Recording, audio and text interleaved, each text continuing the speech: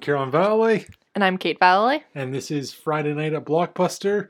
I believe this is episode 7, if I'm correct. Yeah, we're kind of recording them a little out of order. We're recording them a little out of order because we wanted to save one closer to the date that it's actually coming out. But yeah, this should be episode 7.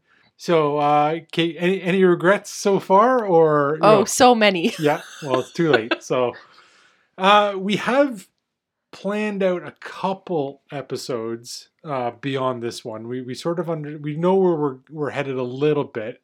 One of the things that we wanted to do, which I think we should probably introduce tonight, so at least we can get the ball rolling on it, and it might take me some time to watch what I'm going to need to watch. But we had this idea for a movie swap, and what we can say is, so far the movies that we've selected to talk about have more or less been like mutually agreed upon. Like, we sort of sat down and we sort of said, well, we need to talk about a Christopher Nolan movie, so let's talk about Memento, because that was his first one, or his first one in America, and it's at the beginning of the decade, all that sort of stuff. And then it was, well, we need to talk about a Tarantino, and we sort of went back and forth on a couple ideas there, and then, from there we sort of started to fill out a bit of a schedule in terms of like, okay, well, if we're going to talk about this type of movie one week, we should talk about this type of movie the next.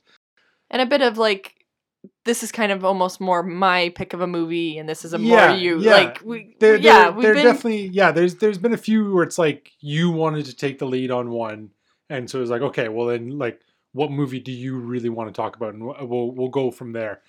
The movie swap idea is a no holds barred. I am giving you a movie, you are giving me a movie. They don't need to be related in any way. Nope. They don't need to be, nothing, like there could be nothing here. Like, so this is purely, what movie do I want you to watch and what movie do you want me to watch? And we will eventually do an episode where we talk about both movies together. And the only criteria is that it needs to be from this decade. That's it. Yeah, and I think if people haven't figured it out yet, me and you are at the very opposite ends of movie styles that we tend to enjoy and movie criteria. Well, so anyone who's still with us should know that from last week's Chicago episode, where Kate came out and was like 5 out of 5, and I took a 1-hour rant about how much I hated that movie. Did the movie go down at all after us talking about it? Because from your first watch, I think it was a 3. Your second watch, then it went to a 2. I was curious if it would go down to like a 1 star after talking about it so much. No. Because I don't. Okay, I say that I don't hate it. It just doesn't. We don't need to rehash this. But it just didn't do what I like musicals to do. Now that I'm starting to learn how to love musicals. Okay.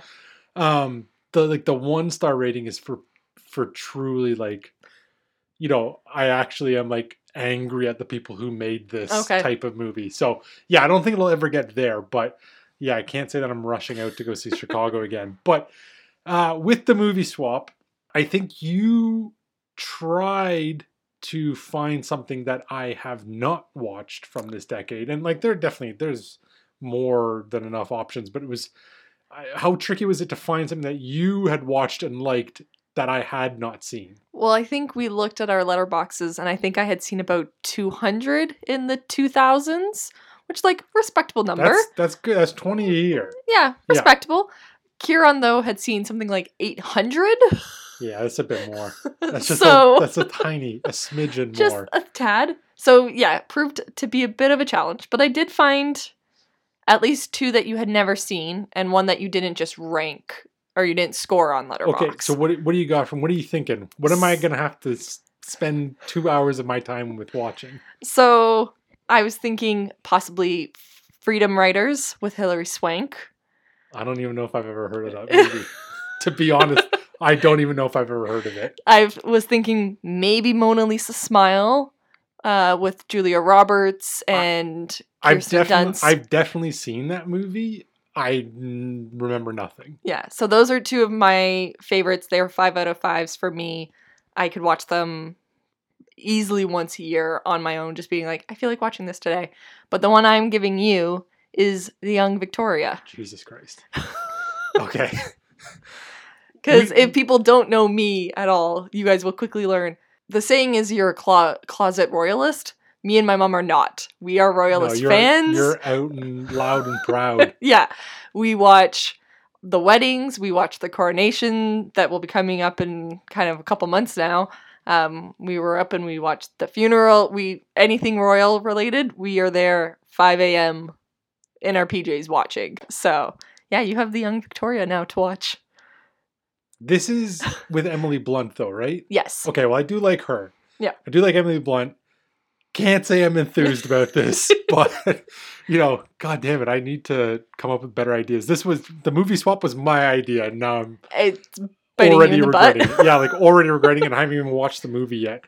Well, I guess the only logical response here is to fight fire with fire. So, the movies that I was thinking of, and I guess I kind of had a type here. I didn't want to go pure horror because I was like, well, Kate just won't watch it. So like, that's not going to be fun. So there was a couple things I was like circling around. Blade 2. Have you ever heard of Blade or watched Blade, let alone Blade 2, the sequel? I've heard of it. I've never seen the first one, so definitely have not seen the second one. Well, okay, so this is a Guillermo del Toro movie. Okay. And I still would argue that this is his best movie, is the sequel. He didn't do the first one. Oh. He only came on and did the second one. Interesting. And I love it. I think it's so great. Blade is a vampire hunter who is also half vampire himself. So it's very good. Oh, okay. It's very good. The other one that I was kind of thinking of was American Psycho. What about that? Have you heard of American Psycho? I've heard of it, never seen it. Okay. Well, that's a Christian Bale one. I think we'll probably just end up talking about this movie doing it. Okay. Eventually. It's very good. We'll have to discuss. I did think about Panic Room by David Fincher, another movie that may just have to organically come up because David Fincher didn't really do that many movies in this decade. And you are a Fincher. I'm a Fincher guy. A Fincher lover. I'm a Fincher guy for sure. This movie though is about a home invasion of mother and daughter, so I was sort of like, Yeah, I think when you were telling me possible movies, I nixed that one real quick. Yeah, because I'm in this house by myself sometimes. So I was like, I don't know if I want to give this one to her just yet. So we might get there eventually, but not yet. But the movie that I did land on, and maybe this is because Glass Onion is kind of still in my head a little bit. Maybe this is because the search for the next James Bond is like heating up in a big way. But the movie Layer Cake stars Daniel Craig and is like widely considered the movie that got him the James Bond gig to be in. So this was the movie where like people saw him as this kind of suave character, like a little bit of action, but yeah, suave character. And like the producers of the James Bond series were like, oh, we want that guy. And so you've never seen this? No, never seen it. Okay. Don't even know if I actually heard about it until 5 minutes ago when we were kind of talking about it and being like, have you heard about this movie? What about like just kind of feeling each other out a little bit? Well, I think I'll give this one to you. I think I'll give you Layer Cake. I know that I watched a lot of Guy Ritchie movies growing up, but like, did you sort of like accidentally watch some with me? Like, I don't even remember, but. Yes. So I kind of tagged along. You would put them on and I think I would just kind of sit there and. We only had one TV. So. Yeah. I would just kind of sit there and watch them. But then I also enjoyed that I would go to school and me and my friends sometimes would be like, oh, what'd you watch this weekend? And they would be like, whatever the latest Disney was or whatever. And I'd be like, well, I watched this. Fuck yeah, I watched Snatch with my brother. Yeah, absolutely. And my friends always just looked at me being like, what? Like, who's this? What's this? Kate's rocking up being like, I watched Lock, Stock, and Two Smoking Barrels. And everyone's like, oh, did you see the Pixar movie? Yeah. Yeah. So that was always kind of my fun thing that I would do every once in a while, but I haven't followed his a lot. So he did Sherlock though right? He did the 2 Sherlock movies, or at least the first one. I think he did at least the first one. I can't honestly remember the second one now, but yeah, he's kind of moved into like the Disney world at this point. Like he just did Aladdin, and I think he's doing another one Oh. coming out in a year or two. But Layer Cake he didn't do Layer Cake, but Layer Cake was directed by Matthew Vaughn. We don't need to get too much of this now because you're getting Layer Cake. We'll talk about it in a couple weeks. But it's like, I think you'll notice that the styles are very, very similar. Okay. Matthew Vaughn and Guy Ritchie are like really good friends, like longtime friends. And so the style is quite similar. So Okay. I think if you enjoyed those early Guy Ritchie movies, there's something for you there in Layer Cake. So Lovely. I'm excited to see it. Yeah, we will. So that'll be, I think we're in a couple weeks. And do that in a couple weeks. I think. Yeah. If this is episode 7, which I think we both think it is, Two I think or we'll 3 probably, weeks, yeah. Yeah, I think we'll probably do the movie swap for like week 10. That gives us a couple weeks to Yeah. track these things down and watch them. So, yeah, that's the movie swap. So now you know at least that week what's coming up. So if you want to watch along and then come back and listen to me rip Young Victoria and listen to Kate think Layer Cake's a big load of shit, then you have that option. Can we not tear Young Victoria apart? It's like There's a love. literally zero promises. If you and Mum are the big royalists in the family, I am very not a royalist. So sitting down and watching what I can only assume is a very romantic look at Victoria's life. Yeah, can't say I'm enthused, but this was my idea, so I'll stick with it. For this week, though, we are going back to Friday, May 10th, 2002. And this is a movie that we both genuinely love. I was just about to say, if me and Kieran don't agree on a lot of things, we do agree on this movie. We definitely agree on this movie. Kate, let's introduce the movie. What are we here to talk about? And give a plot description for anyone who hasn't seen it. So we are talking about Ocean's 11, the start of the Ocean's franchise, but we're only focusing really on the first one. We're only doing 11 today. So we're probably coming back to do 12 and 13 though.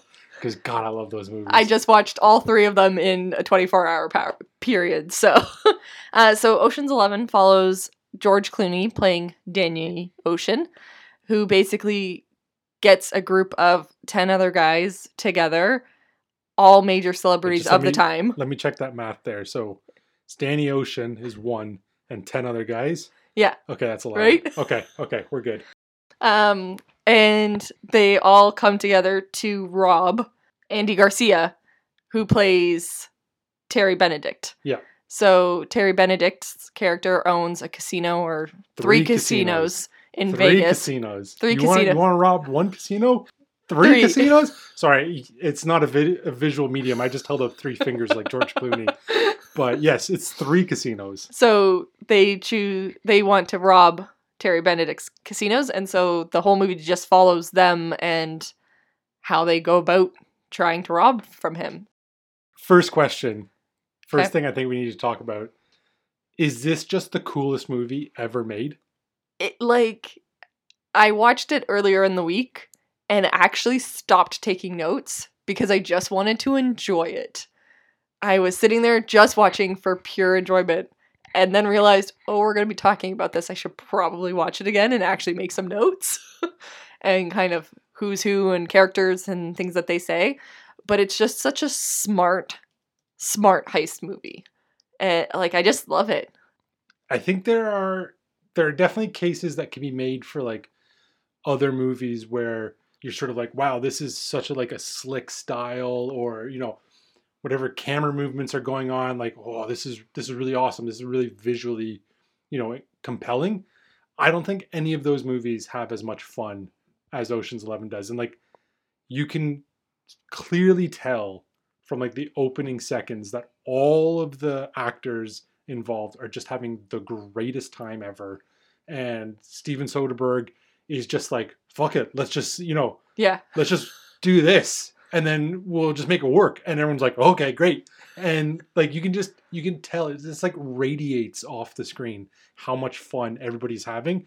And so then you're saying, you just get so wrapped up in how entertaining this movie is that you're just like, God damn, this is such a good time.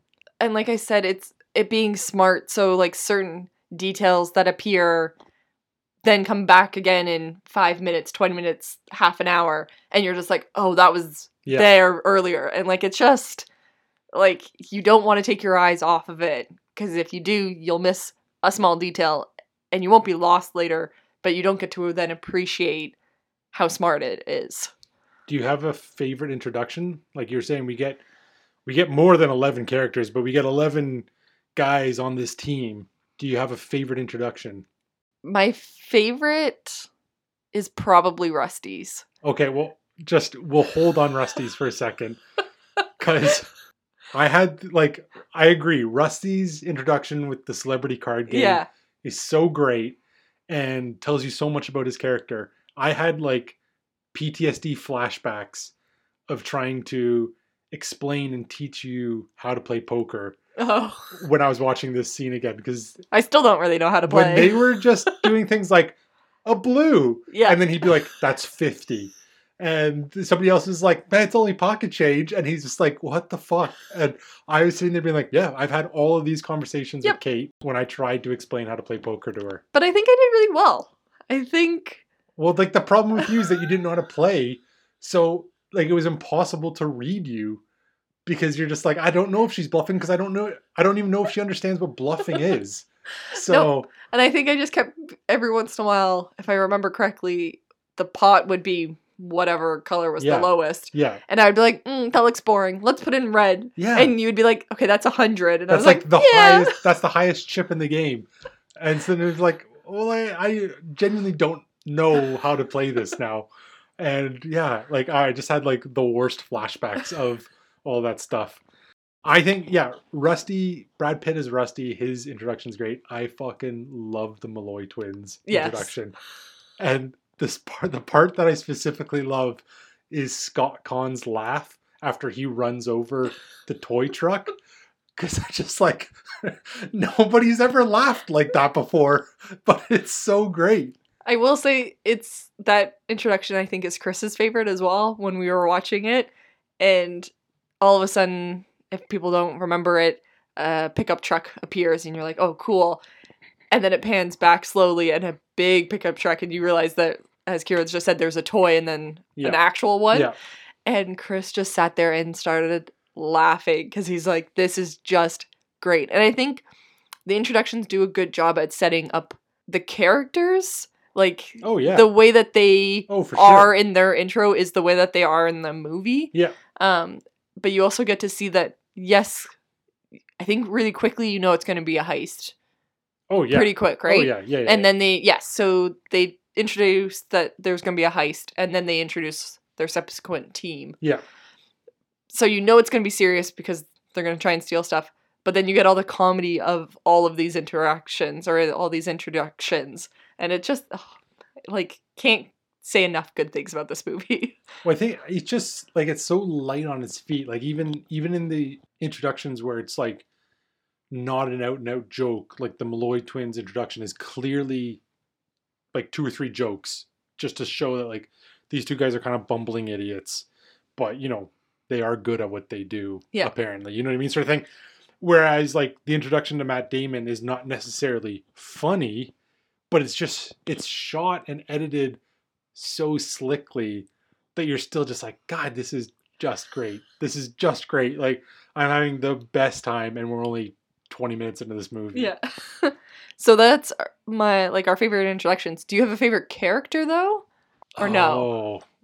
I think Rusty's pretty fucking great. Especially, like, he gets more to do in 12. I just love that Brad Pitt has food in every scene, and he's eating food in every single scene. So I found out I always go on to IMDb and look at the trivia afterwards to kind of see what was happening during the movie. It was because they filmed so much and for so long, he just got hungry. They just, sometimes didn't get breaks, so he would just bring food onto set, and then he's like, yeah, this is my, character trait now. I'm just gonna be eating all the time. And this is why I love Steven Soderbergh, because he probably saw that, and then, immediate light bulb in his head being like, this is great. Yeah. Why not? We're throwing this in here, because, and we'll get, increasingly more and more, elaborate foods. Sometimes he's just eating, a little sandwich or something, and then at one point he's eating, a shrimp cocktail. Yeah. And you're just like, what? Why has this guy got a shrimp cocktail? But, he just does. And it's just like, oh, it's fantastic. He's also got, I don't know if you see it in 12 or 13, but I imagine it's a huge tattoo going up his arm. but you Yes. but you only ever see it stick out of his sleeve. Yeah. And so you're just sort of like, why is that there? But again, it's like, who cares? Why not? Who cares? Why not? Yes, he's got a huge tattoo that you never see. Yeah. So my favorite character changes every time I watch it. It's somebody new. So Okay, so who was it this time then? this time it was probably the brothers. Okay. They are the Malloy twins, aren't they? Yeah. And like look nothing. Yeah. Alike. But yeah, no, it's them this time because I just kind of forget how much they end up having to do. They are the grunts of the team. Everybody else kind of has one job and that's their job. These guys just run between everybody and do everything. Well, I do love that, like, because they're the two like gophers and they've got to do everything and all this sort of stuff. Like, they have the most interaction with the casino staff. They have the most interaction with Terry Benedict. Really, they have the most interaction with all of these different people associated with the casinos. But because they're so like invisible and unimportant, like nobody actually notices them. And, like, they're there all the time. They're in almost all of the scenes. They're right there, but nobody notices them. Nobody gives a shit. And I think they're fantastic. And I think going through, we won't talk about 12 and 13 as much because we'll leave those for, I assume, actual episodes. But like, their greatness only grows in the other movies. Oh yeah. Like, oh yeah. I just love how much they hate each other. Yes. Like, it's so great. It's so great. I gotta ask, with heist movies, do you like? I love a good heist movie. Same. Okay, so what is it about the heist movie that you love so much? I think I try and figure it out. So I try and figure out how are they going to pull it off. And inevitably I always get it wrong, or I get parts of it but not the whole thing. But I just love seeing how their minds work. Even though I know it's all scripted and not true and all that, you're totally in the moment thinking it is. And when there's a slight hiccup in the plan, okay, well, what's plan B and plan C to make our end goal? So, yeah, just... To go off of that, because I think that's one of the things that I love about it as well is, the one specific part about that I love, and I think Ocean's 11 does it better or just as good as sort of any other movie I've ever seen, is like the impossible setup. It's like, this is what we're going to do, and this is why it's completely impossible. And so in Ocean's 11, when they run through, like, we got to get into the back rooms that have all the security codes, and we got to get down the elevator that nobody has access to, and we have got to get past two more guards, and then we got to get into the vault that rivals missile silos, and we got to do all this, and then somebody's like, and we can't be seen by any cameras. I'm like, oh yeah, all the cameras. I'm sitting there being like, this is fantastic. Like, give me so much more of this, because you just know that, like, yes, they're setting all this stuff up because they will eventually beat all of these obstacles. But it is like, that is the magic of it for me, where it's sort of like, you've told me that this is impossible, and now we're going to show you how it's actually possible. Yeah. And I love that so much. And I think, Ocean's 11, I think for my money, does that just about as good as anybody, if not like the best in terms that I've ever seen it. So yeah, I think the whole conversation at Saul's, when they're going through all of everyone in the room sort of has an idea of like, okay, well, what if we tunnel? And they're all just like, no, tunneling doesn't work. The part that I always laugh at is when the Amazing Yen says his thing, and he says it in Chinese, I assume. Yeah. And there's no subtitles, and we don't know what he says. But immediately everyone in the room is like, no, actually this. And they're like, oh, they all understand him. They all speak Chinese, apparently. But until that point, we didn't know. But I don't think they all do. Is it just Rusty? I think Rusty really, okay. There's only like one or two throughout the whole trilogy that actually really interact with him and like answer him back. And I think those are some of my favorite scenes, because the audience isn't supposed to know what Yen says. No. Like, no. But you get it 2 seconds later. But we totally, eventually, like he's just said, totally get what is said because somebody answers his question or answers his point or whatever. But yeah, if you had to be somebody in the movie, Would you be the explosives guy? Would you be the con people? Would you be the grunt man? Would you be the tech? Because there's a bunch of like parts to it. Oh yeah, Like- absolutely, absolutely. I think the best job would be oh, what's his name now? But it's Elliot Gould's character, because he's just like Oh, Ruben. He's just the rich guy. Yeah. So like he's got the best gig. All he does is finance everything. Just gets to hang out. I don't think I would be a very good like Saul or anyone where it's sort of like you have to act. Oh, no? And you have to like pretend to be a different person. I don't think I'd be very good at that. I certainly would not be an amazing Yen, because I'm definitely not a grease man. So that is out. That's not happening. I think I could be a basher, given some training, given some insight onto explosives. I think I could pull that off. I think I could go around blowing up vaults, getting into vaults. Yeah? Yeah, but I don't think I've got the organization to be like a Danny or a Rusty. I don't think I could oversee the operation. You couldn't do the big picture. No, you would no. I would just need to be like, what needs to be blown up? Okay, that over there? Yeah, cool. I focus on that. Okay. And you know, I'm certainly not doing it on this podcast, but like my English accent is, if not, you know, it's certainly as good as Don Cheadle's English accent. So, but I kind of, I don't know. I see people online are always like, Don Cheadle's English accent is like terrible. I think that's the point. Really? You know what I mean? Like, if they wanted to get an English actor, I'm sure they could have. Yeah, I think he just auditioned with it, and they kind of were like, sure, go with it. But then he didn't like it, and so he wanted to get rid of it for the next two, and they were like, no, you've now done it. Yeah, at this point, you're baked in. Yeah. But, like, it's almost so bad that you just have to laugh at it. Like, Yeah. I don't understand how that's a criticism people have of this movie. Because for me, just like, that doesn't exist. Yeah. I think maybe it would be different if I was from England and know the accents better. It like doesn't bother me. Like, I don't realize that it's good or bad. It's just the accent that he has. It's comical. Like, yeah. I don't know. Like, to me, I guess like if you wanted to compare it to something like Dick Van Dyke from Mary Poppins, where it's like this, he's supposed to be an Englishman and like his accent is atrocious, and like I guess Don Cheadle's character is also supposed to be English and his accent is also terrible. But there's something about it in this movie, in this context, where I'm just like, oh no, this is a joke. They are having fun, and this isn't supposed to be real. This is like, he's not trying to have a good English accent. So like, let's just let that go.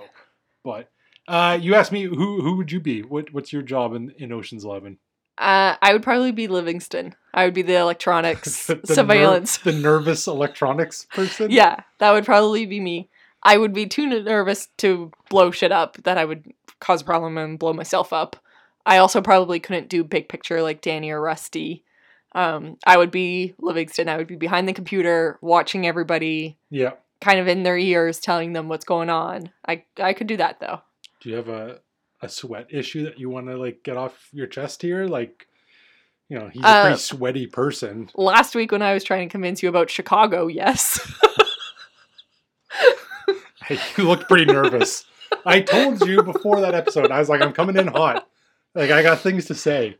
So everybody, I came out of the room and was just like, okay, that was the worst hour trying to convince Kira to not even love a movie, but just like not hate a movie. Just like tolerate. Was awful. But thinking of that Don, how do I say his last name? Cheadle? Don Cheadle. What are your thoughts on him not being billed? Because he's not billed for this first movie. He's not billed? He's not in the credits? No, he's not on the cast list. He's not on the poster. Oh, this is news to Kieran. I'm going to look this up right now. He's not on... Oh, he's not on the poster. That makes sense, though. Like, at least the poster I'm looking at is really like the 5 big superstars in the movie. Yeah, so if you go on to Google and search the cast, or I think even IMDb, he's not listed. Yeah. Well, I feel like that's more maybe of an oversight. Like, I don't understand how that could... So the story of it... happen. So the story of it is, I believe, he wanted to get above title crediting with the likes of, I think, Matt Damon's on the top and George Clooney and Brad Pitt. and the movie didn't want him to be up there. Like the studio or whatever? Or the studio or whoever didn't want him up there. They wanted him down with everybody else. And so then he just said, don't put my name on it. And so then subsequently the next 2 movies, though, he is above the title with interesting some others. So, well, like the whole thing about credits and who goes where and stuff like that, like it is actually pretty interesting. And I've read articles and books on it and watched videos on it and stuff, and it is pretty interesting. I don't necessarily know if we need to get into it right here, right now, but yeah, like, wow, that's pretty fascinating because like he has a pretty big role and like he's in the movie quite a bit. He's certainly not one of the top maybe 4 or 5 guys in the Ocean's 11 team, but I wouldn't say he's down near the bottom. But he's certainly exactly. He's certainly not down near the bottom. He's got way more to do than Ruben does. Yeah. But like, I didn't actually know that. I'm looking it up now, and he says he's uncredited. That's wild. So, we're talking about the team. Okay. We're talking about the guys. I think the thing that keeps me coming back to this movie, sort of beyond the fact that it's a heist movie, and I love this genre, is just like the chemistry that they somehow built into this group of guys, group of actors, where it's just like, without sort of saying too much or giving too much away, I totally believe that all these guys have known each other for like 20 years. And, they have all these stories and they have all these connections. And the thing that I love about it is that like they allude to them, where they're like, I owe you for that time with the place and the guy. And they're just like, yeah, don't worry about it. And it's like, that's a whole story. That could be a whole movie if we wanted it to be. But it's just going to be a throwaway line. And, going back to Basher to keep talking about Don Cheadle, where he's like, he sees Rusty and he immediately knows Danny must be around somewhere, even though Danny's just gotten out of jail. Like, they just know that, like, okay, this guy's here, so then that must mean that this guy and this guy and this guy are also here, and, all that sort of stuff. And then the one that I laughed at, and I don't know if I ever picked up on it before, but when they were looking for the explosive expert, George Clooney asked about one guy, I can't remember his name now, and Brad Pitt's character is like, oh, he died like a year or 2 ago. Yeah. And George Clooney's like, would you send flowers to his wife? And I dated her for a little while. I dated her for a little while. And then it was sort of like, okay, great. And it's sort of like, this world of thieves that they obviously inhabit is like, it's just so wonderful. And like, I was just about to bring that up too, that clearly in this world, they all know about each other, and something that comes into bigger play in the later movies. And they all kind of have respect for each other, but also all just like stay in their own lanes almost. So like, oh yeah. If you're an art person, you kind of like, you stay over there and you steal your artwork, and this is your typical team that you play with or work with. And so I kind of don't know if I got the feeling though if they've done a lot of jobs together in the past. From the sounds of it, I think Bernie Mac's character Frank and Brad Pitt's and George Clooney's, I think, they've worked together. They've definitely worked together. But I think you get the sense that George Clooney and Brad Pitt's characters often work together, and then they just bring in a third or a fourth guy sort of as needed, because I think you do get the sense, or the movie sort of tells you that like to have 11 guys on a job is like unheard of. Mm-hmm. That this is a big deal because we need this many guys because we have to do. They name all of the cons and all of the games that they're going to play on Terry Benedict and whatnot to get into the vault, and it's sort of like 11 guys, and like that comes back to one of my favorite conversations, if you want to say that, in the entire movie, is Clooney and Pitt, and Clooney's like 10 should be good, right? And Pitt doesn't answer. That's on my notes as well. Like, oh, you think we need one more? No answer. You think we need one more? No answer. Okay, we'll get one more. Yeah. And it's like, that is so great. That is so great. I think it's a nice parallel to an earlier scene where Topher Grace is in it, and Topher is kind of being like, oh, are you incorporated? And like, yes. My business manager wants me to pay you by check or whatever. And Brad Pitt just looks at him and he's like, oh, no. Oh, okay. We'll stick with cash then. Yeah, once again, Brad Pitt doesn't need to say anything, but like his point is getting across. You brought up the cons, the various terms. Can you pick any of them out? Like, do you know what any of them actually mean? So we have... So there's like a Jim Brown, a Miss Daisy, Yeah. 2 Jethros, a Leon Spix, Leon Spix. sorry, an Ella Fitzgerald, and then a Boski. Well, like Ella Fitzgerald's the singer. Mm-hmm. I don't necessarily know how that relates to anything that they do in this movie. She did a commercial, and there was something about her voice breaking glass. So having a super high pitch. Okay. So having the pinch. The pitch? Okay, but like that's like a backup plan. Yeah. Okay. Well, yeah. The Jim Brown, he's like a former NFL player and then turned actor, I think. He acted. What's his connection?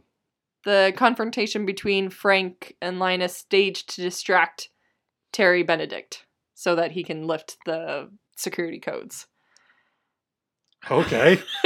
So what I found. Okay. What's the other ones? Miss Daisy. That must be a driving thing. Yeah. A driving Miss Daisy. Yep. So there is quite a bit of car gags and shenanigans going on with having certain cars show up and all that sort of stuff. So I imagine that's probably what that is. Yep. And then the other one is the 2 Jethros. 2 Jethros? Jethros. Is that like Jethro Tull? So I can't... What I had copied out doesn't necessarily say. It just is... It talks about the 2 twins, the 2 brothers, and how they are hillbilly, gear-headed types. Well, I guess that's... like, if one Jethro is a hillbilly gearhead, there are 2 of them, so that's the Malloy twins, I suppose. But yeah, the thing that I think is so great about this movie is that there is like gibberish like that. And so like if you really want, like, I don't know where you pulled that from. If you really want to like pull it apart, I'm sure you can find connections. I'm sure you can find like, oh, this relates to that and this relates to that. I think it was probably just thief gibberish that they are saying to each other to sort of be like, this is technical talk. And like that's to confuse us, because I think like one of the great things is like there is so much misdirection in the movie for the audience. So like we find out things way later than certain characters find them out. But I think the gibberish is like part of that, where it's sort of like, we're going to throw things in here. Like the thieves probably do have something called an Ella Fitzgerald. Mm-hmm. We don't necessarily need to know what that is, but we just need to know when Rusty says it, it's like, the biggest Ella Fitzgerald ever. We're just got to be like, oh, this is going to be hard. This is a big deal. And so I think that's all that is. Like, I don't know. Somebody had way too much time on their hands to actually fish through and figure things out, but all the power to them. Good for them. So, what else do we want to talk about? Do we want to talk about Matt Damon and just the like constant teasing and belittling of Matt Damon and Matt Damon's character Linus? Yeah, so because I've watched all 3 of them in literally a 24-hour period, I wanted to kind of remind myself of all the storylines and stuff. It's fun to see his character grow and get more confident. He's kind of brought in at the very end. He's the 11th person that they bring in as kind of like, oh, okay, we need one more. Sure, let's bring this guy in. And I think there's also like, you get the sense that he's maybe the youngest and the most inexperienced. Yeah, because then they also talk about people know his dad. So clearly his dad's been in this world and is kind of known.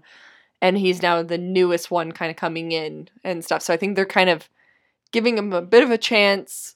Clearly he has a bit of a name, or at least his family name carries a bit of weight to it. He's like a hot prospect in sports. You know what I mean? Like, you're sort of bringing him in to see what maybe he could do. But, they do also kind of sideline him on a lot of jobs where it's sort of like, just stand over there. Yeah.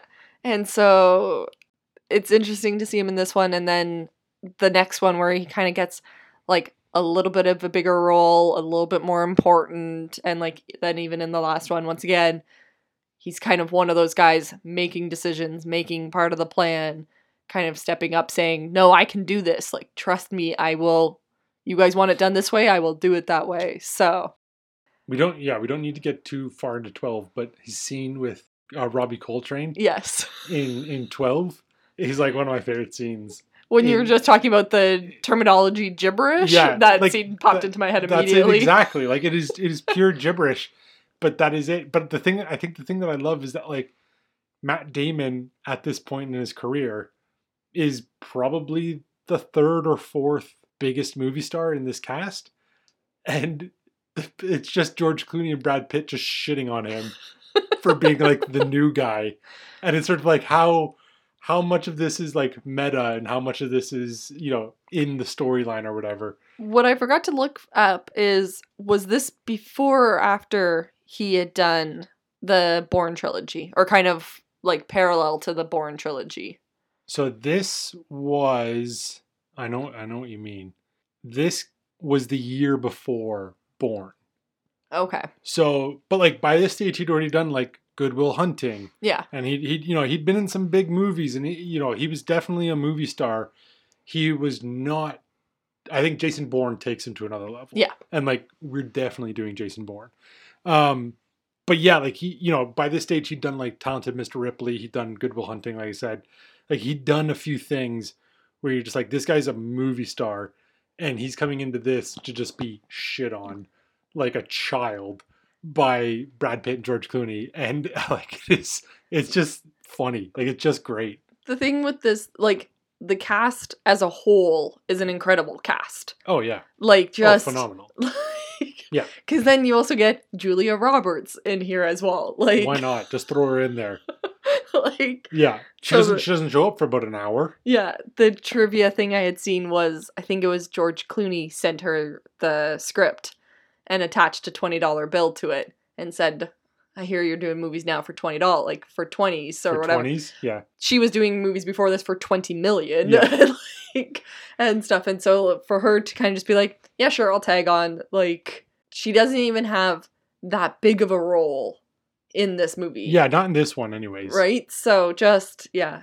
But I think like this goes to that feeling of like it's almost like they're all at summer camp. Like they're just. All of these actors have obviously gotten together. I can only imagine that they all were like, their fees were probably millions and millions of dollars, and they all came together and just said, like, pay me scale or whatever. Like, yeah, I don't need it.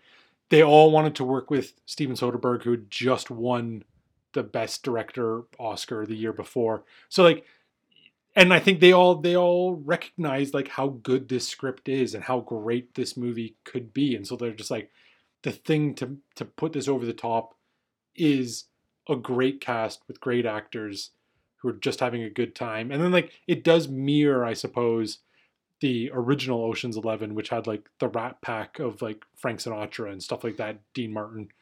And so like if you're going to redo that movie, you got to redo it properly, which is like get this generation's version of those guys and women. And they crushed it. Like, it's an unbelievable cast with so many people. And then, like, you go down to the Malloy twins, who are, like, bottom casting, bottom, importance of the movie and whatnot.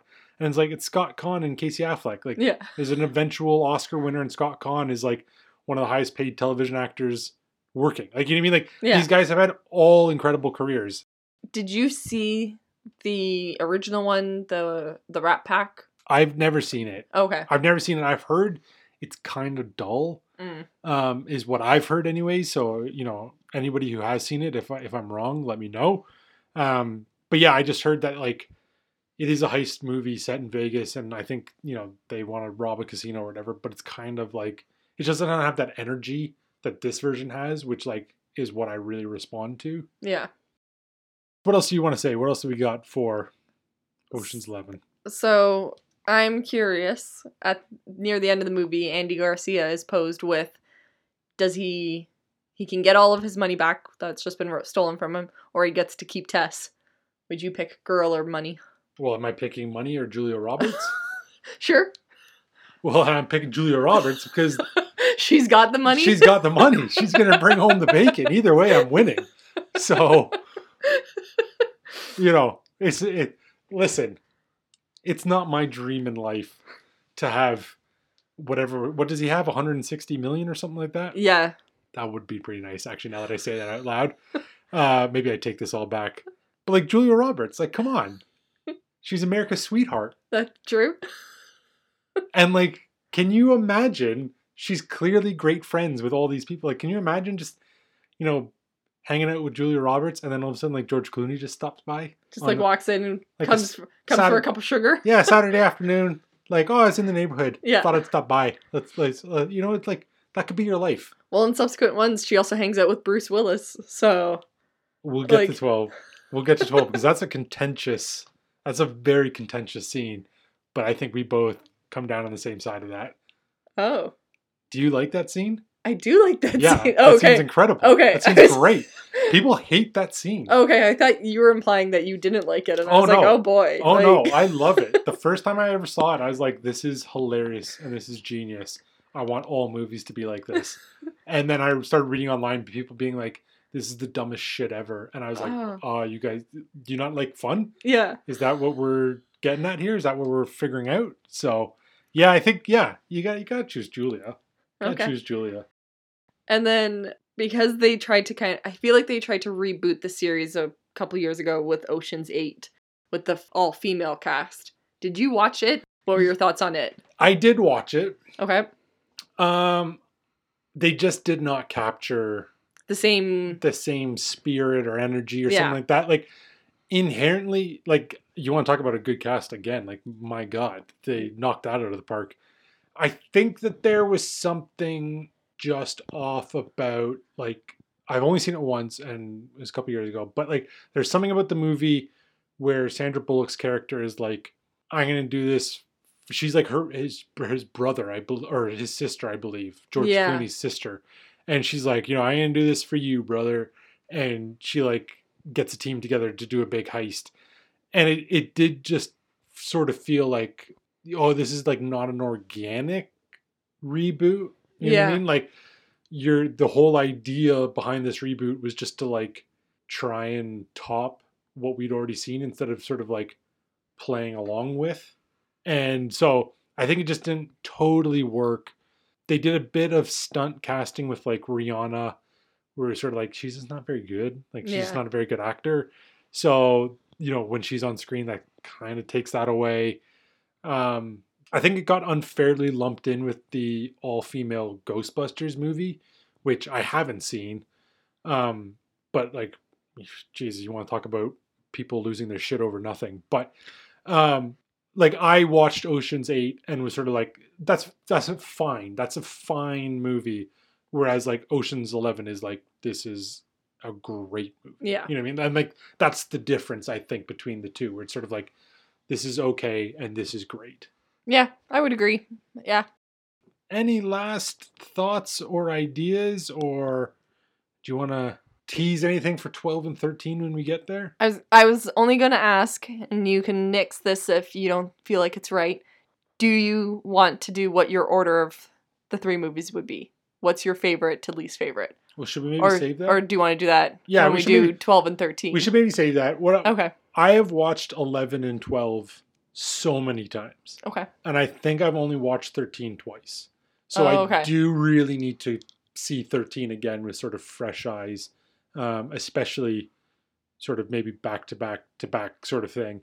But yeah, for some reason, I don't own 11 in the collection, but I own 12. And that confuses me. I have no idea why. That seems very unlike you. Yeah. Like, I know why I have 12. I like Ocean's 12. I really like Ocean's 12.